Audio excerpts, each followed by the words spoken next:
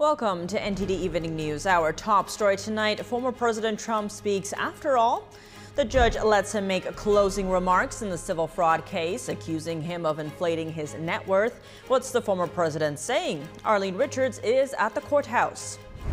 Former President Trump beating Ron DeSantis and Nikki Haley, not just in the polls, but in TV ratings. How many people tuned in to the Trump town hall last night? And what's Vivek Ramaswamy doing to back Trump in a pending Supreme Court decision? Iris Tao in Iowa. House Speaker Mike Johnson hitting road bumps to getting his spending deal across the finish line. Now the Senate is readying a bill to kick the can down the road yet again. Hunter Biden pleads not guilty in a Los Angeles court. What could he face if convicted on federal tax charges? Christina Corona in California. As the civilian death toll in the Gaza Strip continues to climb, Israel now finds itself in court, facing charges of genocide. Emotions run high as pro-Israeli and pro-Palestinian protesters surround the courthouse. Jason Perry reports.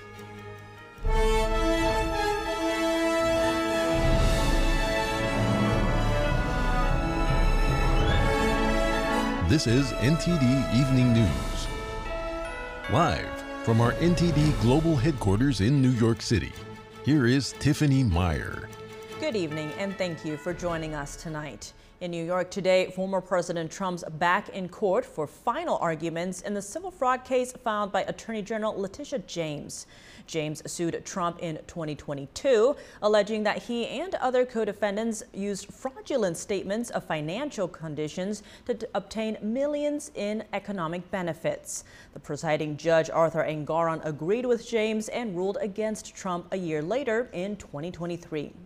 A non-jury trial was held last year to determine the value of the case. James had previously asked for $250 million, but recently increased that amount to $370 million.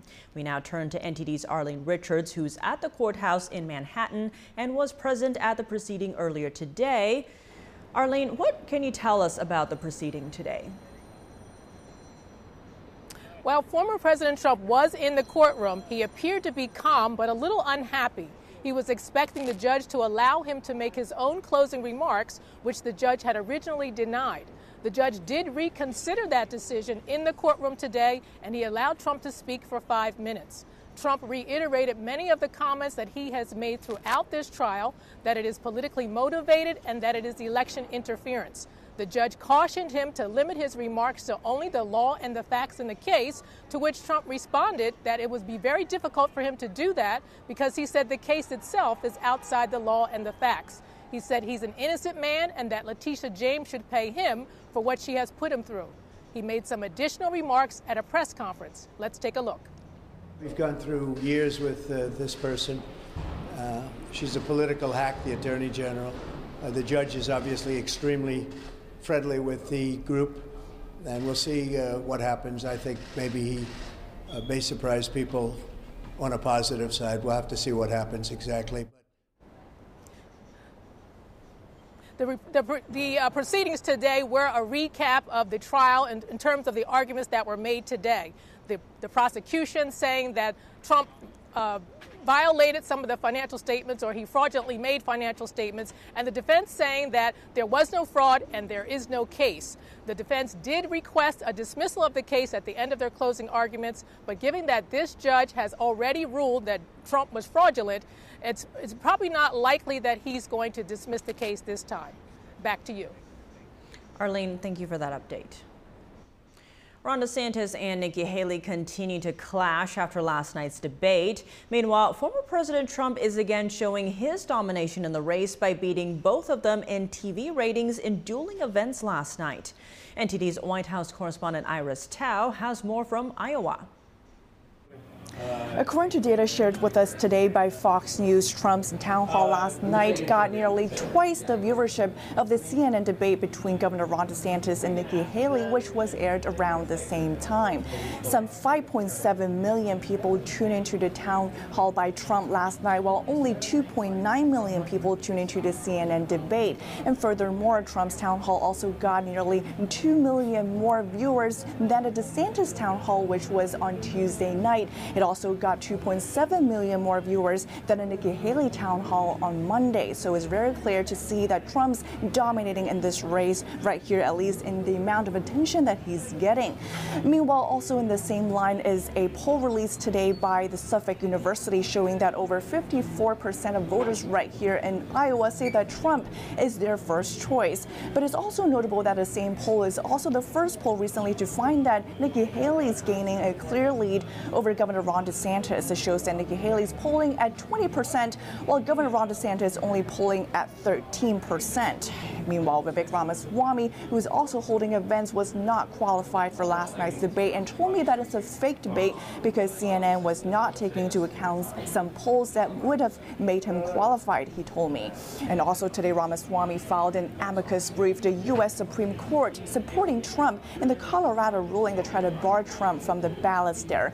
Vivek argued that Trump's political opponents are trying to bar him from the ballot because, quote, they cannot beat him in a free and fair election. Meanwhile, Trump, who's in New York for his civil fraud trial today, sent his son Donald Trump Jr. to Iowa today, who's speaking just now at this restaurant not too far away from Des Moines, campaigning on behalf of his dad. And tomorrow, Carrie Lake will also be here in Iowa campaigning for Trump, and that's before Trump returns to Iowa this upcoming weekend for more rallies and events right before the caucus on Monday. Back to you.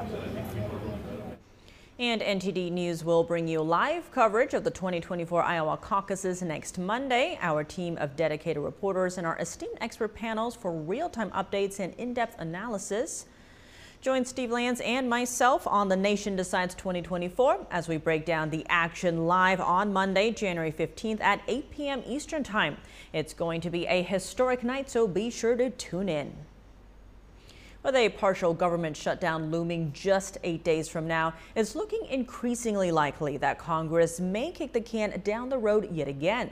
Republicans are demanding steeper cuts and border policy changes, while Democrats are unwilling to go back on a previous deal made with the White House.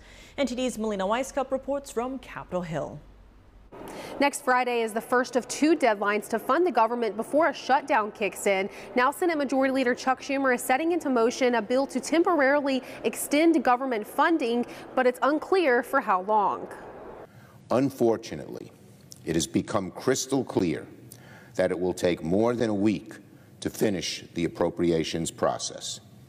Passing another continuing resolution is a position that House Speaker Mike Johnson originally opposed, but now he's softening on this as Republicans in both chambers are insisting on having changes at the southern border before funding the government. This week, those Republicans are doubling down on those fiscal and border demands. Well, we're looking for the right legislation to move forward, not just any legislation. The people I represent, they want us to cut spending, secure the border. That's what we need to do. He's part of a group of House Republicans who are expressing strong discontent with their new speaker's $1.7 trillion spending deal with Senate Leader Chuck Schumer. Johnson says that he doesn't have a choice here, and he secured the wins that he could, such as rescinding billions of dollars in IRS funding. Now he's actively meeting with those frustrated Republicans and earlier squashed reports that he's considering backing out of that deal with Schumer. Let me tell you what's going on. We're having thoughtful conversations about funding options and priorities. I've made no commitments, so if you hear otherwise, it's just simply not true. It's now become very clear that Johnson is hitting the same roadblocks as his predecessor did in trying to work out a deal on this controversial spending issue as he works with a razor-thin majority in the House, persistent House Republicans, and Democrats controlling the Senate and the White House. Reporting from Capitol Hill, Melina Weisskopf, NTD News. Hunter Biden is in court today in California. He pleaded not guilty to federal tax charges. NTD's Christina Corona has more from the courthouse. Hunter Biden made his first court appearance today here in Los Angeles, where he is facing 9 federal tax charges. Hunter Biden, the son of President Joe Biden, entered a plea of not guilty in response to charges concerning his failure to file and pay income taxes. The younger Biden failed to pay $1.4 million in taxes to the IRS. Hunter has been charged with 4 counts of failure to pay, 2 counts of failure to file, 2 counts of filing a false return, and a count of tax evasion. Instead, he allegedly used the money to fund an extravagant lifestyle that included drugs, escorts, luxury hotels and rental properties, and exotic cars. If convicted, Hunter could face an arrest warrant. U.S. District Judge Mark Scarsi said he's considering a June 20th trial date. As the civilian death toll in the Gaza Strip continues to climb, Israel now finds itself facing charges of genocide. South Africa laid out its case before the International Court of Justice, saying Israel has violated the Genocide Convention. NTD's Jason Perry has the update.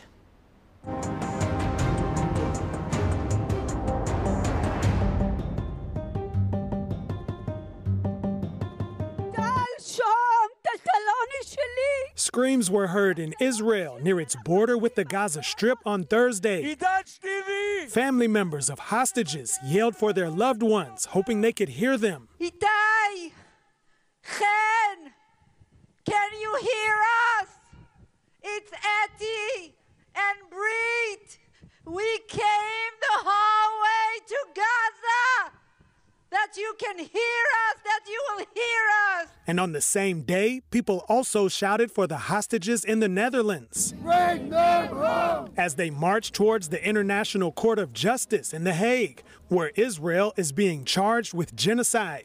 And at the same time, pro-Palestinian protesters also marched towards the court, where they could watch the trial from outside. I expect the judges to order by law. Right, and to call it what it is. It's a genocide against civilians in Gaza. And South Africa laid out its case. South Africa contends that Israel has transgressed Article 2 of the Convention by committing actions that fall within the definition of genocide. Despite the horror of the genocide against the Palestinian people being live streamed from Gaza to our mobile phones, computers and television screens, the first genocide in history where its victims are broadcasting their own destruction in real time in the desperate, so far vain hope that the world might do something. An Israeli spokesperson said this after the first day of the trial. They talked in a brief sentence about the October 7 massacre. They carried on to talk about Israel. They talked about the suffering in Gaza. And they never stopped to mention, even in one word, that there are 136 Israelis that are still held captive in Gaza by terrorists. This is a humanitarian catastrophe, almost 100 days. The International Court of Justice's decisions are final and binding, but the court has no way to enforce them. Israel is set to defend itself on Friday, January 12th. Jason Perry, NTD News. Meanwhile, at Harvard University, 6 students are suing their school for allegedly allowing the spread of anti-Semitism. The lawsuit says that Harvard applies a double standard when it comes to enforcing anti-discrimination policies, and that it has failed to protect Jewish students from harassments. More news from the Middle East. Iran has seized an oil tanker carrying crude oil from Iraq en route to Turkey. That news, according to Iranian state media, comes after the U.S. impounded the same ship last year when it sailed under a different name. It was part of an enforcement operation for oil sanctions. The latest incident happened near the Strait of Hormuz, one of the world's most strategically important waterways. It lies on the most direct route for oil shipments from the Middle East to other countries. The White House commented today, I would put little stock in anything coming out of Tehran. This was a commercial vessel, freely transiting international waters. No justification whatsoever to seize it. None whatsoever. They need to let it go. Over in Texas, a woman is now facing 150 years behind bars for allegedly plotting a scheme against the U.S. Army. She reportedly stole $100 million out of the military and used those funds for houses, luxury cars, and jewelry. 57-year-old Janet Yamanaka-Milo worked as a civilian financial program manager. She started a business in 2016, claiming to provide services to troops and their family members. According to the indictment, she used those funds to buy over 30 homes, luxury cars, and jewelry. If convicted, she could face up to 150 years behind bars.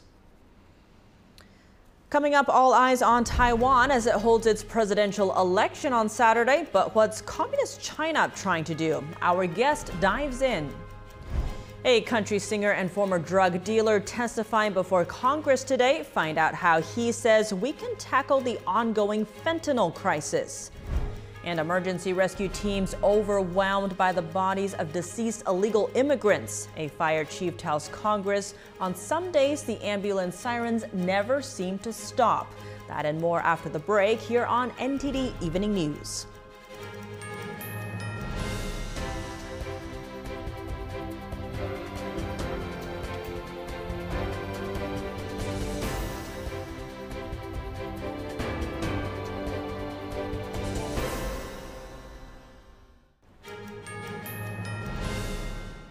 Welcome back. Taiwan's presidential race is in a few days. A senior White House official accused Communist China of meddling in the island's upcoming election. The State Department echoed that statement. You've been very clear about our opposition to outside interference or malign influence in Taiwan's elections. We also have deep confidence in Taiwan's democratic process and believe it is for Taiwan voters to decide their next leader.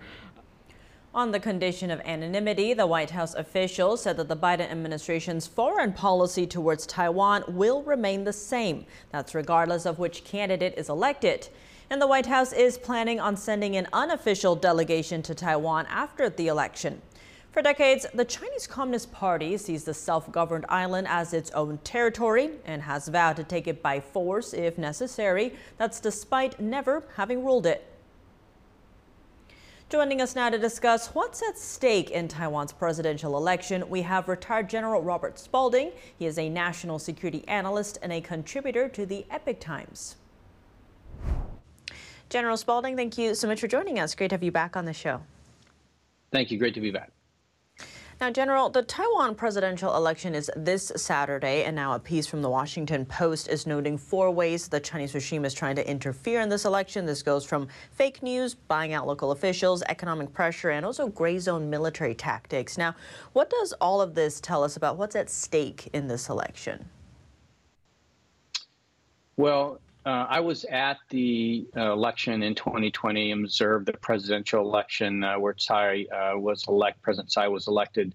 I got to go to the 2 rallies, the DPP and the KMT, and I actually met with President Tsai, and we talked about Chinese Communist Party influence into their political process, and I found her very engaged, very knowledgeable, and the government taking action to be very transparent with the population. There were also non-governmental organizations that were dealing with accuracy and transparency with regard to media and social media.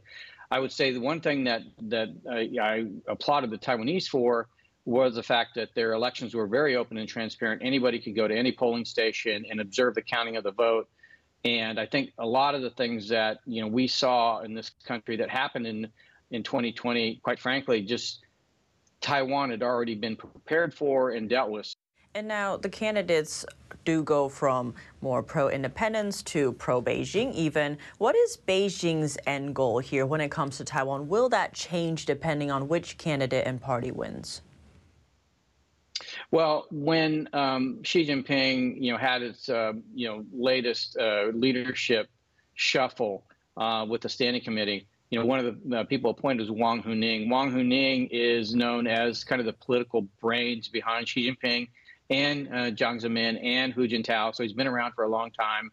And they've assigned him as the person that's responsible for bringing Taiwan back into the fold under the Chinese Communist Party. And so their goal is really to reunify the country through subversion, basically influence the population to give up its freedoms and join the Communist Party as essentially the slaves of the Communist Party. But I think, that's not going to happen. I don't see that happening anytime soon with the Taiwanese people. And therefore, I think that's why Xi Jinping continues to say that military force is on the table. And on that note, this does come as two wars are already unfolding around the world in Ukraine and the Middle East, and tensions continue growing around Taiwan. Now, how much do you see foreign policy in China playing into the U.S. presidential elections? Well, that's where I have the concerns, because, the Chinese Communist Party has enormous sway with our corporate sector, with our financial sector, with our university system. And are involved in influencing state, local, and federal elections. If you remember, the Secretary of State during the Trump administration talked to the governors and explained, hey, you have Chinese Communist Party influencing your elections and your political process within your own state. So they are up and down the line in terms of influencing our political process. They're influencing our corporations who, as you know, donate to campaigns. I think I am much more concerned about the Chinese Communist Party influencing our corporate sector and financial sector, and in turn influencing our election in 2020 or 2024, rather than being worried about Taiwan. On the note of influence, there is a report on Chinese infiltration in America titled "The Chinese Soldier Trained by Americans to Kill Americans." Now, this follows multiple reports of Western pilots training Chinese pilots. How seriously should we be taking this? Very seriously. Our special forces are some of the best trained in the world.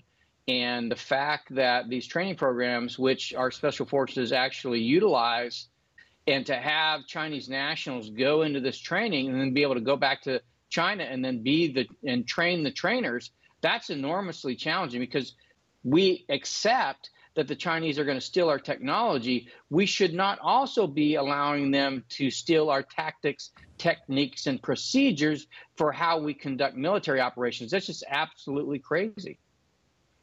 Now, this does come as Border Patrol is reporting a 1,000% increase in Chinese nationals crossing illegally into the U.S. Could this be related? It's hard to say. I tend to believe it is related. And the reason I believe it's related is because there is an exit ban in China. In other words, you cannot just leave the country.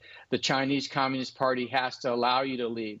So if people are leaving the country and then making their way through the southern border, that means the Chinese Communist Party not only knows, it has approved that.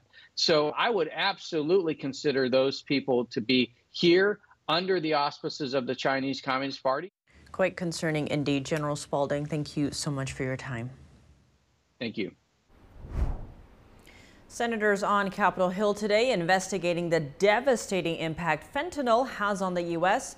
Musician Jason DeFord, better known as Jelly Roll, testified as a witness. He did time in prison on drug charges, but now educates people about drug abuse.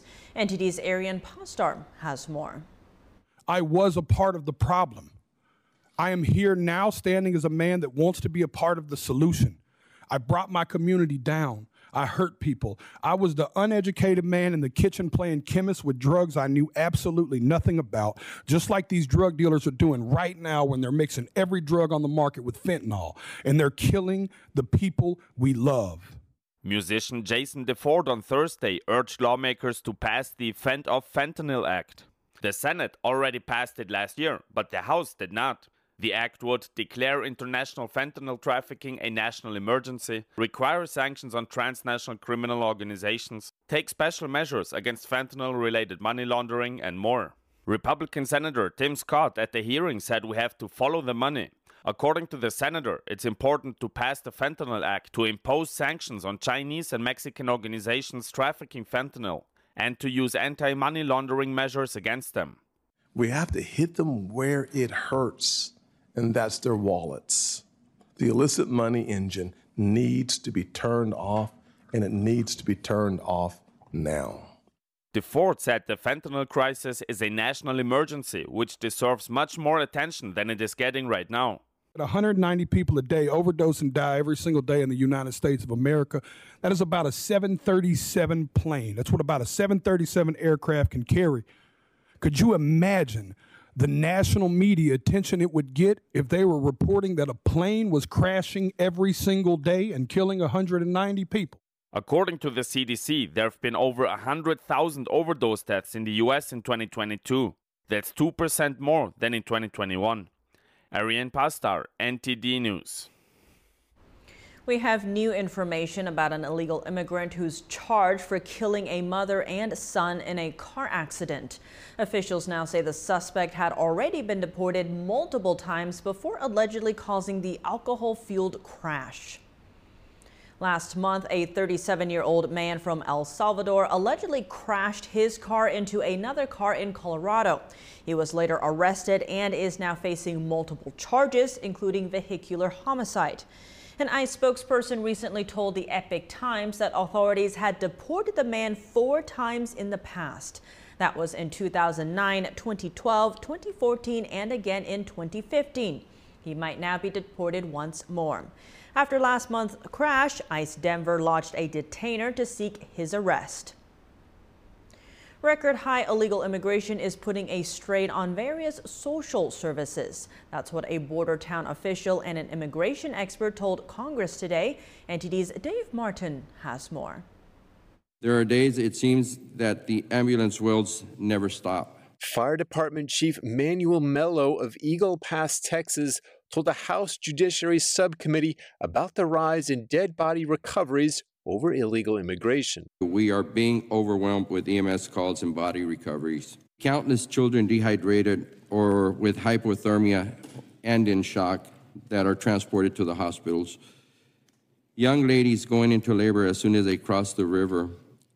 And other incidents, including the rail car accidents where amputations are common. Mello says it's costing $15,000 to $18,000 taxpayer dollars a day to respond solely to the illegal immigrants. Illegal immigrants use more than emergency medical services. Immigration expert Stephen Camarada says they use a lot of welfare as well. We estimate that 59% of households headed by illegal immigrants use one of the major welfare programs, compared to 39% for U.S.-born households. Use of these programs likely totals by illegal immigrants about $42 billion a year. Camarada says illegal immigrants create a fiscal drain because they obtain more in welfare than they pay in taxes. Legal immigrants at the hearing noted a double standard in government policy. My husband to sign off on a lot of papers that I'm not going to be burdened in society. I never took any benefits. I came for opportunities and job and hard work, not to welfare. Now we're creating a system where a lot of people come illegal and get benefits much better than you come here legally. Congresswoman Victoria Spartz immigrated from Ukraine when she was in her 20s. She says she believes the current immigration system is perverse and is hurting legitimate asylum seekers. They include women and children from Ukraine, Syria, and Afghanistan. This is Dave Martin for NTD News. Coming up, did New York prosecutors undervalue former President Trump's assets? Our guest says that's likely the case. Hear his assessment of the civil fraud trial in New York. Plastics have been found in human blood, lungs, and the food we eat. What kind of effect is it having on our health, and what can we do about it? Find out more after the break here on NTD News.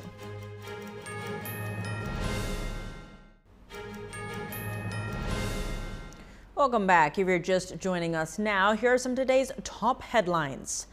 South Africa laid out its case before the International Court of Justice, saying Israel has violated the Genocide Convention. Pro-Israel and pro-Palestine protesters surrounded the courthouse in The Hague, the Netherlands. Iran seized an oil tanker carrying crude oil from Iraq en route to Turkey. It happened in international waters near the Strait of Hormuz, one of the world's most strategically important waterways. Senate Majority Leader Chuck Schumer put into motion a new short-term government funding bill. Meanwhile, House Speaker Mike Johnson faced obstacles on spending plans from within his own party. Hunter Biden appeared in a courthouse in California for his arraignment. He pleaded not guilty to federal tax charges. Former President Trump appeared at a New York courthouse and delivered closing arguments in his civil fraud trial. He said the case was politically motivated and called it election interference. Joining us now to discuss Trump's New York civil fraud trial, we have Mark Ruskin. He's a former assistant district attorney for Brooklyn, New York, and a retired FBI agent. Mark Ruskin, thank you so much for joining us. Great to have you back on the show. It's great to be back. Thanks for inviting me. Now, former President Trump addressed the court today, calling the case against him, quote, a political witch hunt. Now, what is your overall assessment of how this case has been conducted and the fairness of this trial? Well, the very fact that these charges were brought argues against fairness being a factor in this trial, in that ordinarily this is not something which is handled in the criminal court. These kinds of regulations typically are handled administratively and not criminally. So the very fact that this was brought by a prosecutor, by the state attorney general in a criminal court, really begs the question of fairness and makes you wonder why it was that forum was selected in the first place. And fairness is probably not the reason. Now, from the very beginning, Trump and his legal team have repeatedly said that his assets were actually undervalued in this case. Now, how much of the case rides on this point, which Trump's attorneys argue is factually inaccurate? Well, it is a significant factor because it's essentially a bifurcated trial, which is to mean that there's two stages, two separate and distinct stages. And the first stage has to do with whether or not there was an undervaluation, and the second stage has to do with what the amounts were. So the valuation is very significant in that if the evaluations were incorrect, then the first stage would collapse, and then it would cause the second stage to collapse. So I would suggest that there's a lot of reason to believe that the evaluations were not done accurately and that there were many errors that were committed in the course of this trial. And now, New York Attorney General Letitia James is seeking $370 million plus 9% interest in penalties from Trump as part of the lawsuit. Now, if the judge grants her request, who would receive the money and what is it going to be used for? Well, typically it would go back into the general funds of the state. It depends what the forum is that the case is being handled in. So here, if it was a federal case, for example, it would become part of the federal budget, federal funds. Here, since New York State is bringing the case, it would go into the state general funds and could be used essentially for a variety of purposes, depending on what the governor were to choose here. It would be probably going to the governor's hands. Now, the fact that Letitia James is involved on such a regular basis also raises the question of whether or not there's a political overtone in this case by the governor's and the state attorney general's office, because typically a state attorney general doesn't spend a whole lot of time in the courtroom. They have busy administrative tasks to perform.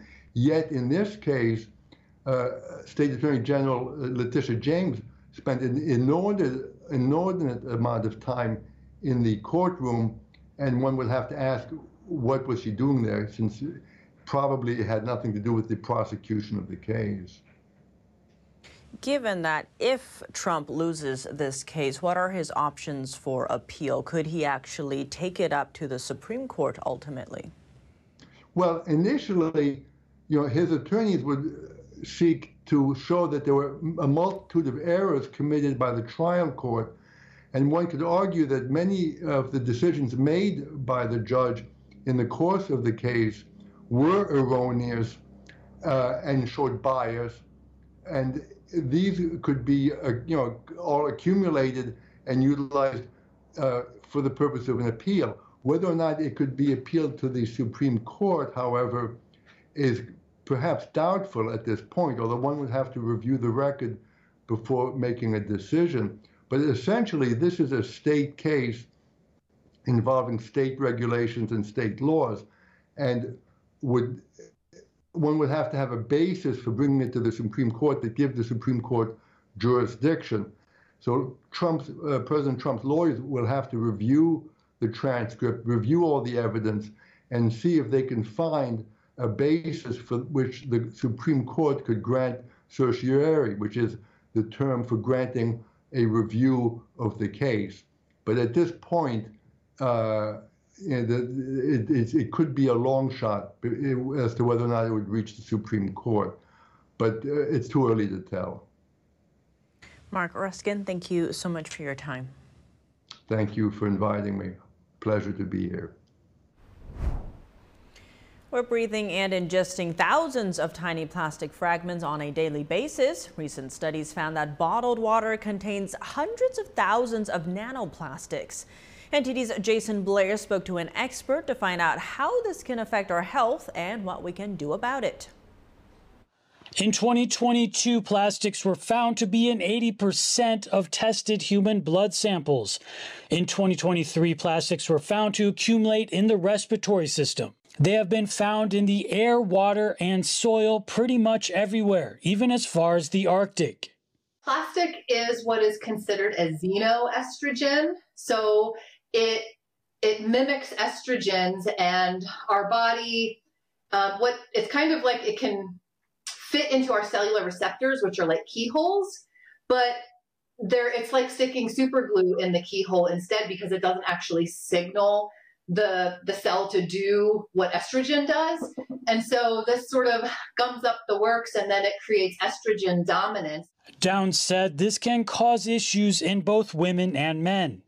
Not just, period problems or fertility problems, but also estrogenic cancer types. And that's for men and women. And it can also cause what they call man boobs in layman's terms. Plastic started being widely used in the mid-20th century, but since 2005, the amount on Earth is estimated to have more than doubled. There's been so many studies on microplastics and nanoplastics affecting us in our lungs, because we're actually breathing them now because they're so small, and affecting our gut microbiome, and just wreaking havoc on so many systems in the body. For most, avoiding all plastic is almost impossible, but there are some key areas a lot of people can focus on. Maybe switching to more natural fiber clothes, eliminating plastic food and beverage containers, filtering your air, filtering your water, dusting your home regularly, because those tiny little particles can contain microplastics and nanoplastics. Downs also said to even avoid BPA-free plastics and to try not to use plastic-lined paper to-go cups commonly used for coffee and other hot drinks. Jason Blair, NTD News. Google is laying off hundreds of employees. The tech giant is looking to lower costs and focus on the growing field of generative AI. Google reportedly let go of workers from multiple departments. They include several hundred from core engineering and those working on Google Assistant. The company calls the layoffs part of reorganizations made in the normal course of business. The Alphabet Workers Union described the job cuts as needless. Roughly 35% of staffers at Twitch are getting let go. That's Amazon's live streaming platform. According to Fortune, Twitch has yet to make a profit over the past 9 years. Layoffs are also coming to workers at Prime Video and Amazon MGM Studios. Coming up, major shifts in the weather. A polar vortex could usher in the coldest air of the season this following week. And in the NFL playoffs, could we see a repeat of the famed Ice Bowl this weekend? Dave Martin joins us to discuss the coldest game in league history when we return.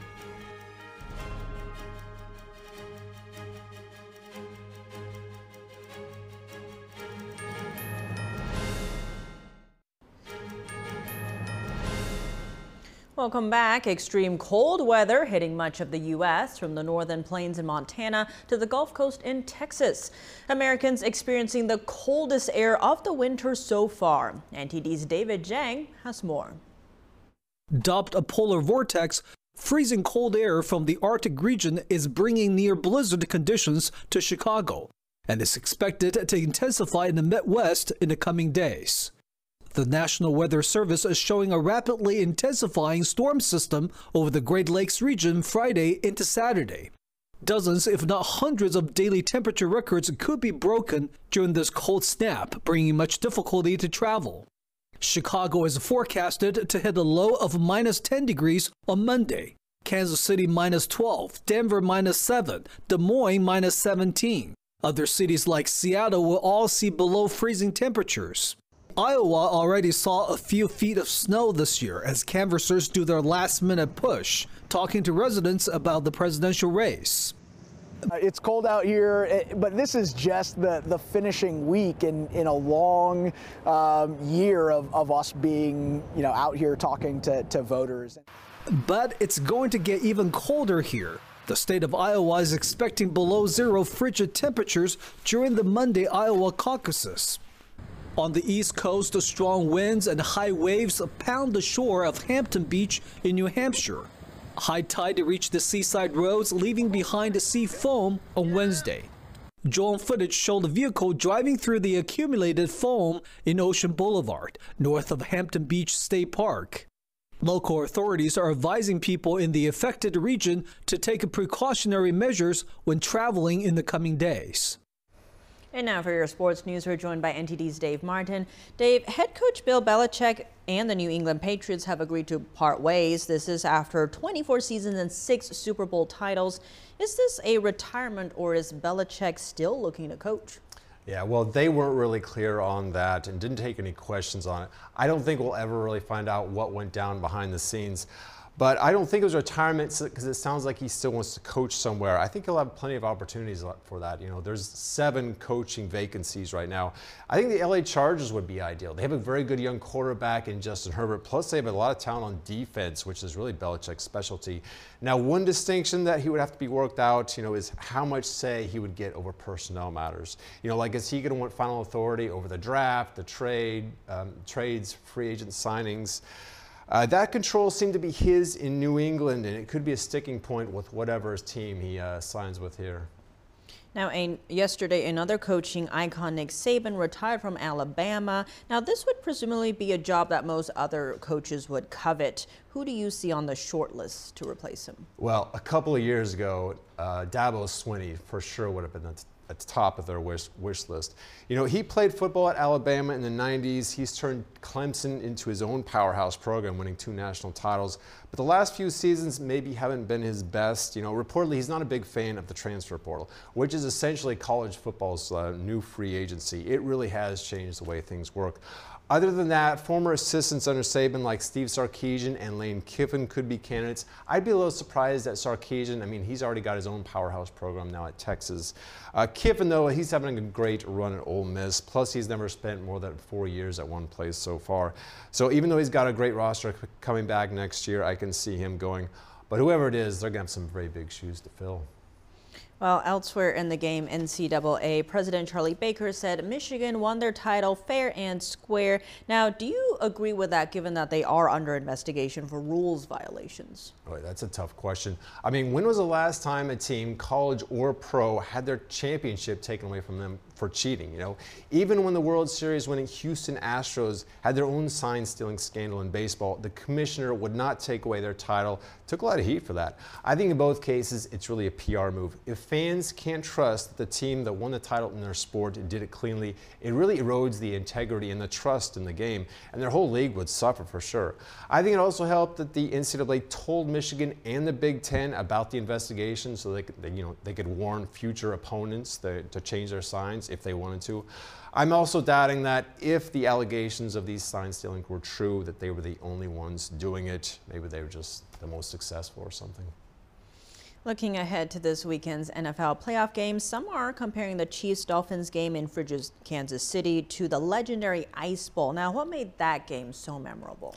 Well, at the time, and this is New Year's Eve 1967, it was the coldest game in league history. Minus 12 degrees at kickoff. It was the wind chill was in the minus 40s. The game was in Green Bay, Wisconsin. The Packers were playing the Cowboys for the NFL championship. I'm sure that's why they have the Super Bowl now, either in a dome or a warm weather state. Anyway, what made it even worse is that they had this heating system underneath the field and a tarp on top of the grass.